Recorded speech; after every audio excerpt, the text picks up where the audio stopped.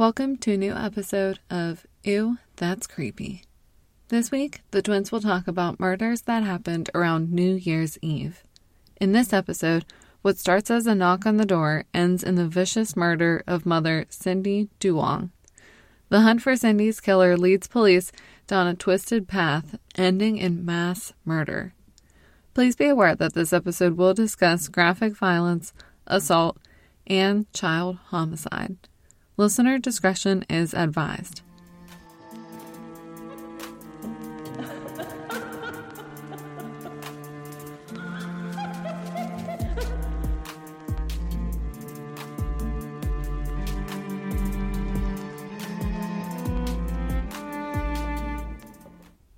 Hey, spooky kitties. I guess you're Christmas kitties now. Welcome back to the podcast. Ew, That's Creepy. We are back with a new episode and a new theme. And today I'm going to be telling Melissa about a New Year's Eve murder. Ooh, you guys have transitioned from Hellcats to Snowcats for the next 2 or 3 months. Oh, that's so cute. Snowcats, meow. Love that. Little snow leopards. Oh. Creepy snow leopards. I don't know. I still like it though. We have to find something about this to make cute and make precious and small and fuzzy, so. We try to have fun here. We have fun. But we wanted to keep going with the crimes that have happened around this time of the month. Yeah, I know it's the holidays, but it doesn't make me a horrible person that for some reason I get enjoyment. Not enjoyment, but I think it's always interesting when there's a crime around the holidays because there's usually some trigger or some crazy story that's going along with it. It reminds me of that show, Homicide for the Holidays. Thanks, Oxygen. Girl, that's where I heard this story too. Oh my god, I should have known. I love that show. Jackie is seriously the queen of finding her tales from a show on ID or Oxygen. Because half the time it's something I've never heard about, and it gives me enough information, you know? That is true. You can't get any better sources than seeing it firsthand being talked about.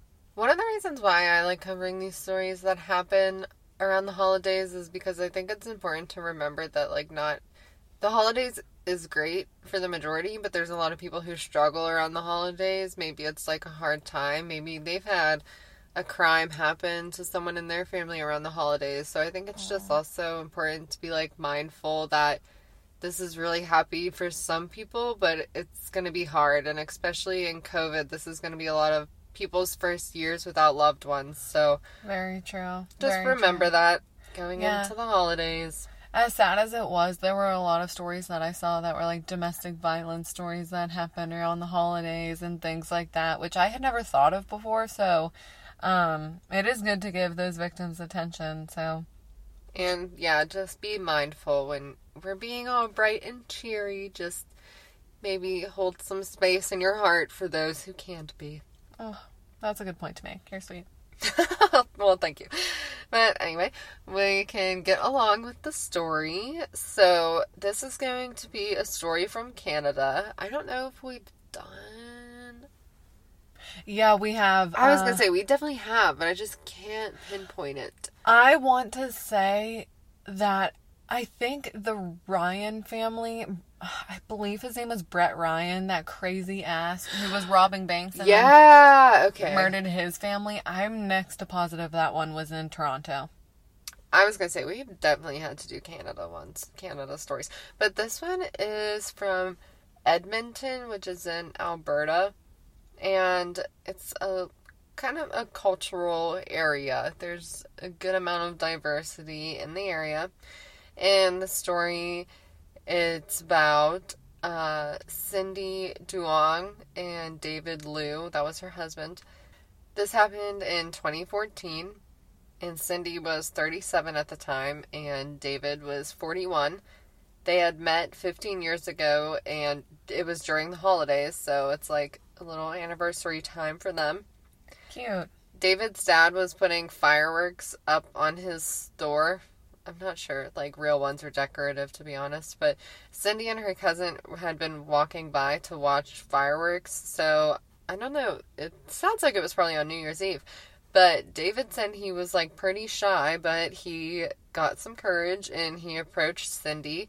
And that was really that. They went on some dates and started dating, and they got married and had a family together. Could you imagine meeting someone under the holiday fireworks around Christmas and New Year's Eve? That's like seriously the start of a rom-com. Yeah, like very rom-com for the man to just approach you and be like, what's up, you know? Yeah, you would be smitten right away. So they were, and they had 3 kids together. Cindy was a really good mom, obviously. Did they get married? Yeah, Oh, I think sorry. I said that. Sorry. If I didn't, yeah, they got married. But Cindy did a lot for her kids in school and sports.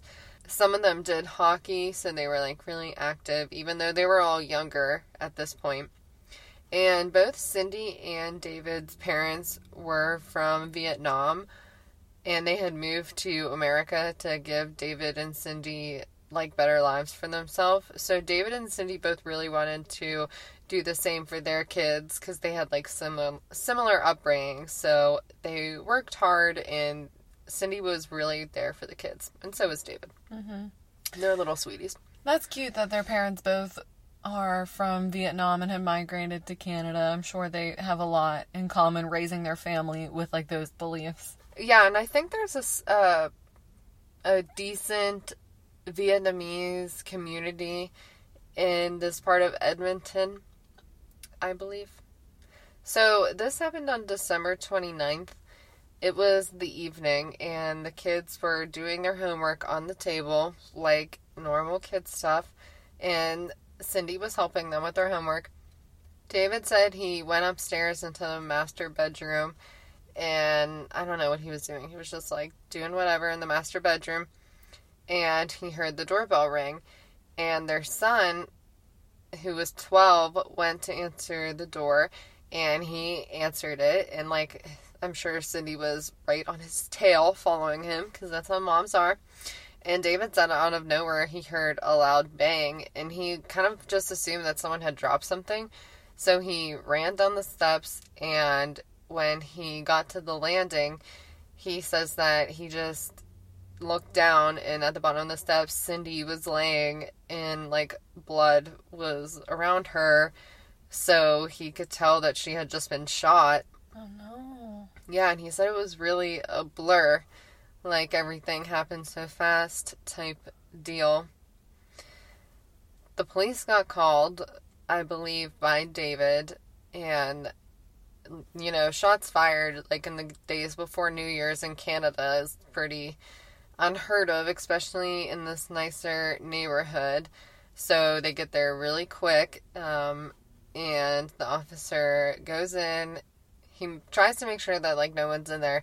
And the kids, it's sad. Like, David and Cindy's kids are all right there kind of watching what's happening and very, very upset. So the officer tries to get them, like, shoo them into the kitchen so they can get away from it all.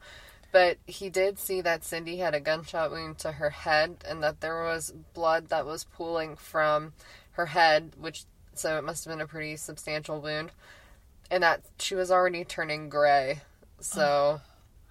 What piece of human garbage shoots a mother in front of her children? When her kids open the door. Answer the door. I don't care what this person has done to you if you're getting revenge in front of her children. Sick. That breaks my heart. So at this point, the officer is there and can see that David is very, very upset. He's trying to do whatever he can to stop the bleeding, but he's also crying uncontrollably. Aww. And Cindy's eyes were still open, but I'm not exactly sure if she was responsive at that time. I don't believe she was. But the officer is trying to do what he can. Obviously, paramedics are on their way, and they arrive there pretty quickly. And they do what they can to try to keep Cindy alive, but sadly, she passes away. And there's just nothing anybody or their paramedics could do for her. David is obviously heartbroken and says that he felt really helpless. and like everything just got changed so quickly, in the matter of literally 5 minutes. You go upstairs and next thing you know, your wife is dead. Not to mention the trauma of being in your own home and having your children and wife answer the door to that happening around the holidays. Oh my God, I couldn't even imagine. Right. So in Canada, I think that the detectives are called inspectors. Because, then again, I did watch this on Homicide for the Holidays, so that's what they were calling them on there. I just immediately had the Inspector Gadget theme song get stuck in my head. Inspector Gadget. That was filmed in Pittsburgh, Yeah, I know. Crazy. Anyway, the inspector in this case who showed up says that they always check the family, just like they do in America. Check the husband, check the husband, check the husband. Exactly. So, even though David was really upset, they were going to check him and look into his background. And he said that, he basically told them, like, the same thing that he had said over the 911 tape, that he didn't really know. Someone knocked on the door when he was upstairs and shot Cindy.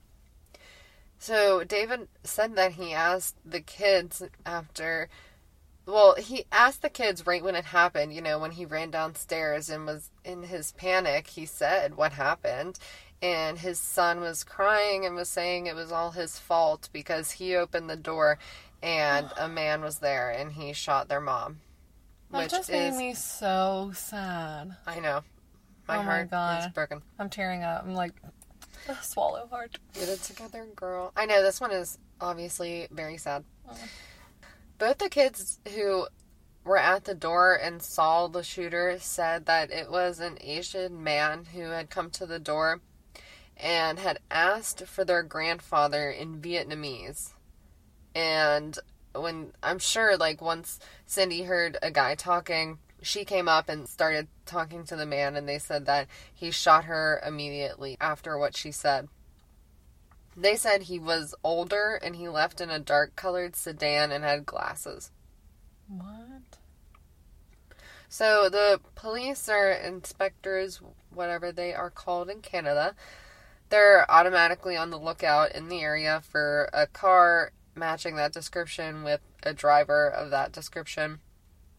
And they don't think it's a random attack because they think it's too coincidental that the shooter spoke Vietnamese and asked if the mother's grandfather was there. Did he live? Did they have grandparents who lived there? Yeah, but they were in Vietnam at the time. What? So they were definitely thinking that this was not random. Like, this was somebody who knew Cindy or knew the family at least. Right. So he orders a background check on both Cindy and David just to see what their pasts hold and to see if there's any sort of connection to the family in any way. They interview David and ask him a lot of hard questions, like if Cindy had an affair or if she had any enemies or was involved in anything sketchy, that sort of thing. But David, he thought it was random because he really didn't know who could do that. Anybody who knew Cindy, and she was such a nice person, he could not fathom that somebody would do that who actually knew her. Mm-hmm. They wondered if gangs were involved because drugs and gangs were in the surrounding area. I don't know why police always just think gangs are involved. Immediately. But if it's a woman, then she ran away at her own accord because she was having an affair with someone. Yep, she ran away with a man that she's sleeping with.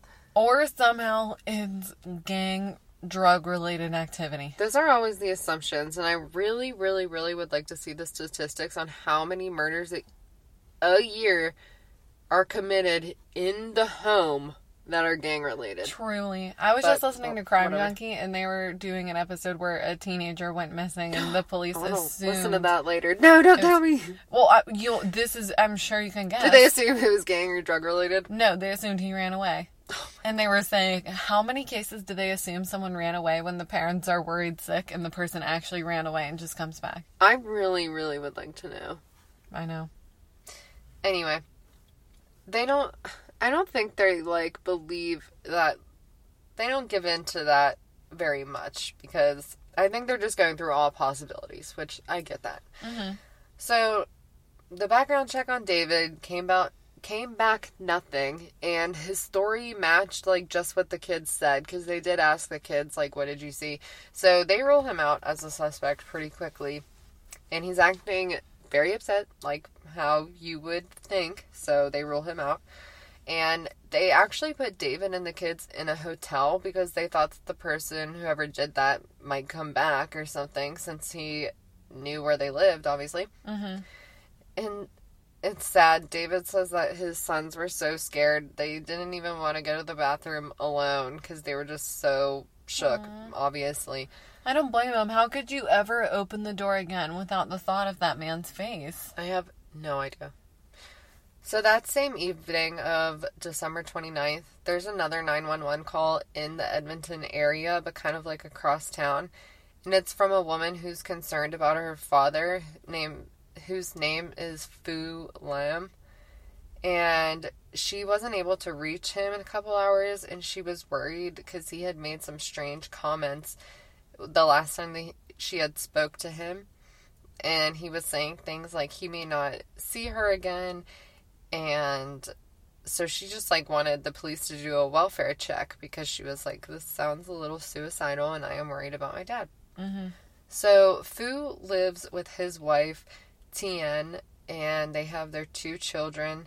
And Tien also brought her parents and sisters with her when she moved to America from Vietnam to marry Fu. I'm not sure how exactly they met, but she came to America to be with him and also brought her parents and sisters. Okay.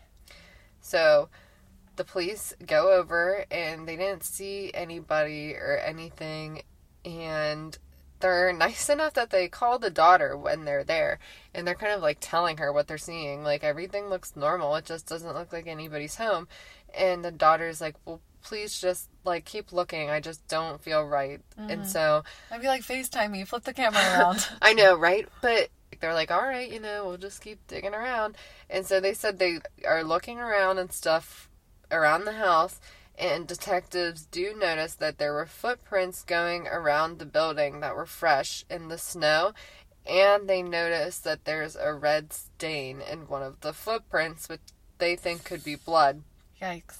So the inspector on this case, for whatever reason, I'm not entirely sure, he calls the inspector from the Cindy Duong's murder, since like they're in the same area, and they both realize that 2 families, they're both Vietnamese, and it seems like foul play is involved with this family.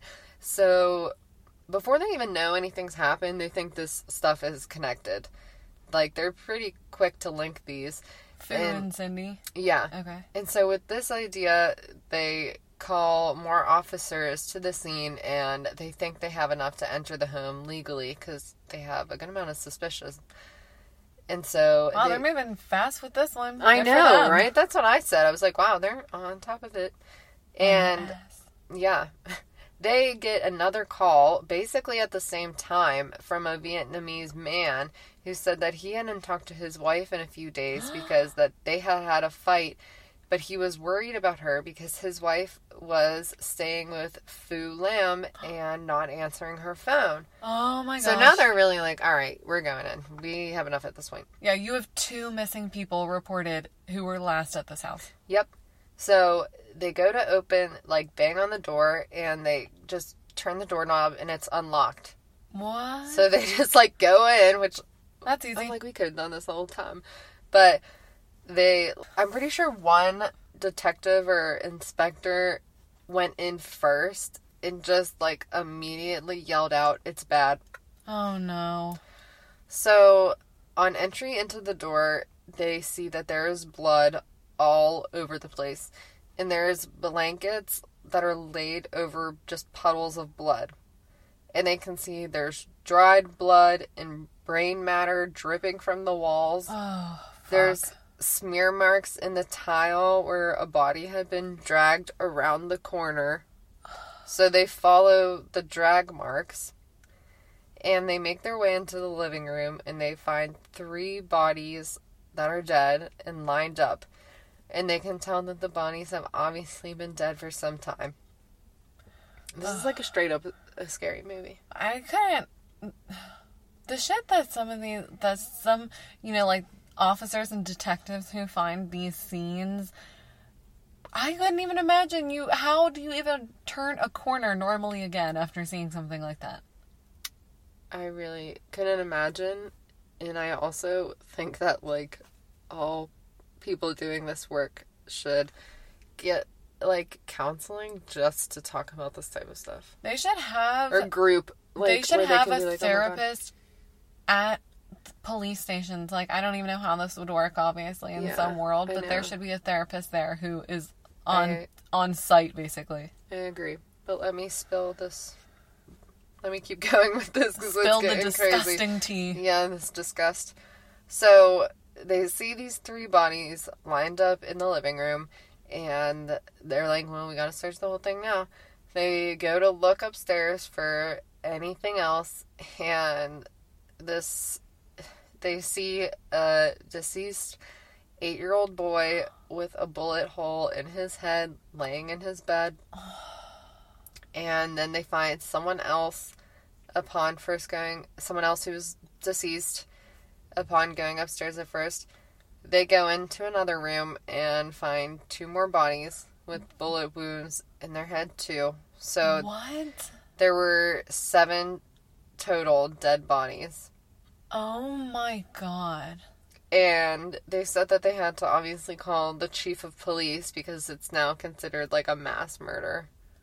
Wow. Okay, that went 0 to 100 so fast. Yep. And it's not ending. Oh, fuck. Thanks. No. Well, it's just, it's all crazy. Meh. So they wondered if maybe the killer was one of the victims because they're like, I don't know, that could make sense. But they didn't find a gun in the house, so they ruled that out. They determined that the 3 of the bodies that were downstairs had been moved and that they were probably shot at different times in the living room as the person entered the home and then drug into the living room. And the bodies were Tien, her sister, her sister's daughter, Tien's son, Tien's parents, and a man named Viet Nguyen, who was not related to the family. Who would do something like this? But, if you'll notice, the names I just read, Fu Lam is not one of them. Oh, damn, I forgot about him for a second. I was so shocked. Yeah, who they're even going to check on, he's not even there, but his family is slain. And his children. Well, his one child. Just the son. Well... Oh, I'm sorry. I totally forgot to mention this, guys. I'm really, really sorry. Fu, when he saw his daughter earlier, he gave her daughter his one child and another child that was staying at the house. Was just like, can you babysit them, basically. So that's why, like, 2 kids of this family are not here. So that sadly, they're, like, basically the only survivors of this horrible thing. That's so weird. So Fu met his one daughter and was like, can you watch my child and another child that's staying with me? Yeah, he has, like, an older, like, a grown daughter, because he did have a previous marriage. So he has a grown daughter, and then he has, like, a young daughter who needs babysitting, and I'm pretty sure, like, because they did have a lot of people living in the home. So I think, like, someone else's daughter. Okay. And I'm sure his niece or nephew, whatever. But he took these 2 kids to his sister and made all those, like, weird comments. Like, I don't know if I'm going to see you again and stuff. Which is why she was so pushy with the police. Because she was like, that is weird. It's but so his strange. one son is dead. I was just going to say that. It's so strange that his one son is there murdered, but he gave the other child to his daughter. And that's really what they wondered. They're like, well, Fu is not one of the victims, but why would he kill his wife, her whole family, and his son? Yeah, and his own son. Yeah, so Fu, his wife, Tien's car was not in the driveway anymore, so they think that he drove off with it, and they're all on the lookout for it.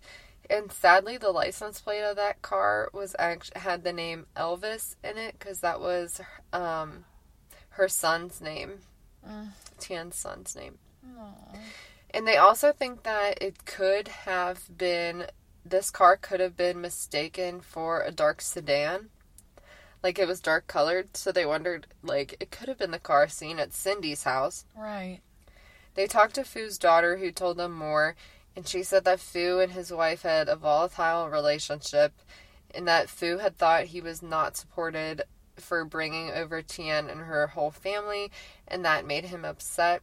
I don't think he felt, like, emotionally supported, not financially. Right. But some resentment in there. And Tien had said that she wanted Fu to actually leave the home in those days right before New Year's.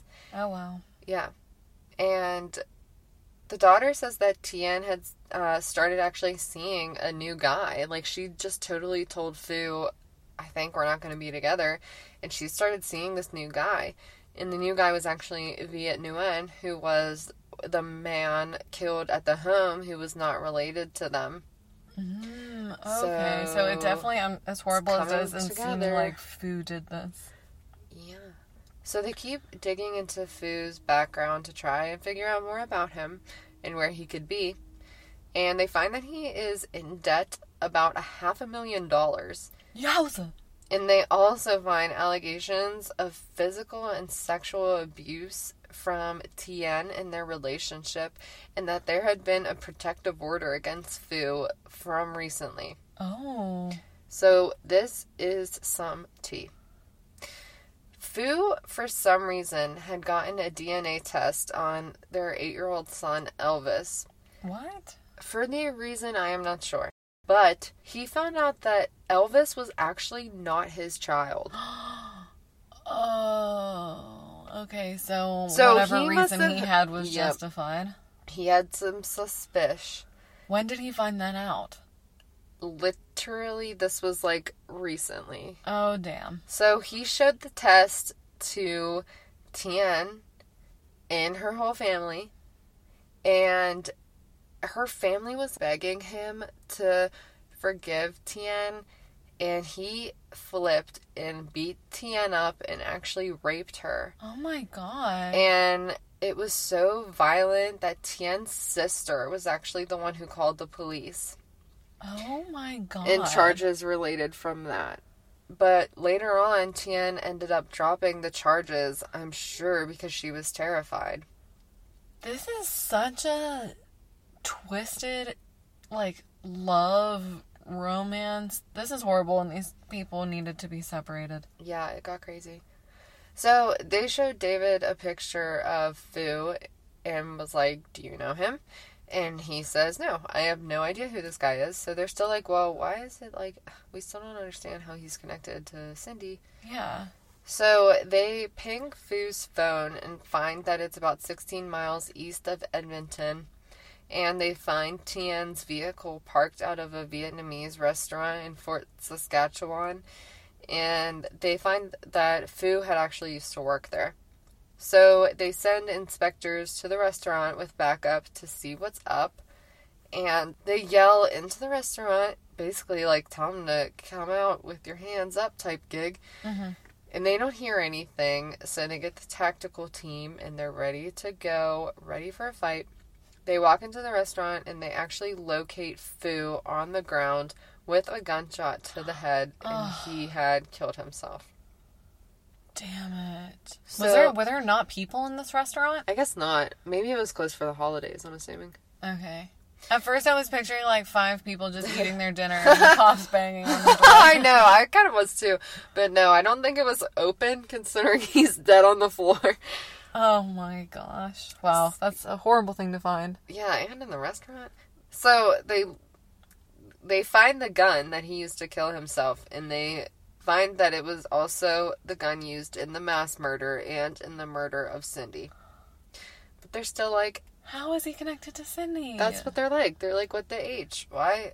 How? Yeah. And also, that restaurant is never going to be able to open again. I wonder if it's haunted. I feel like it would be. I thought that too, but I felt bad saying I feel like it would be.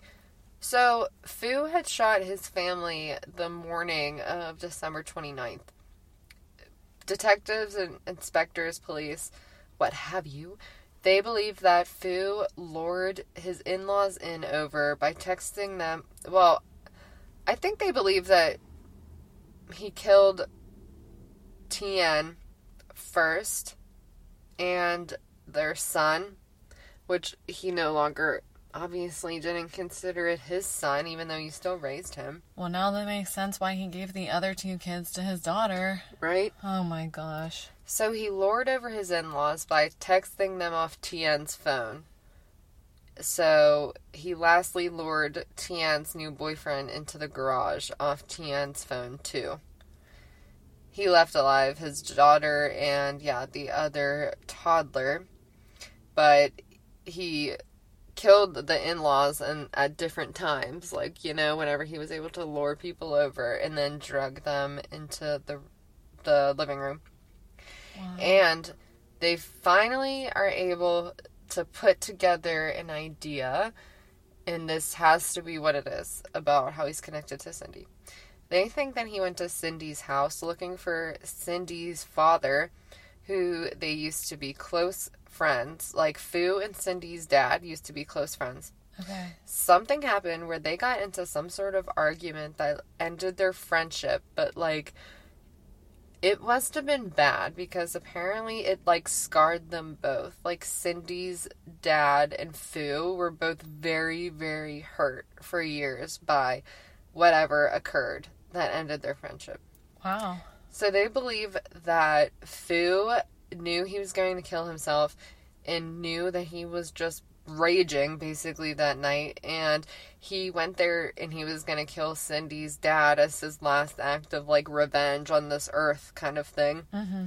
But Cindy's dad was in Vietnam on vacation, so they believe that he just killed Cindy without even caring, because I guess to hurt Cindy's dad. But it's just so messed up To do that in front of her kids for honestly, truly no reason. For revenge on her dad, okay. a friendship that ended years ago. Years ago. What did Cindy have to do with anything? None of those other people had anything to do with anything, and I guess that is the point. He's just raging against everyone.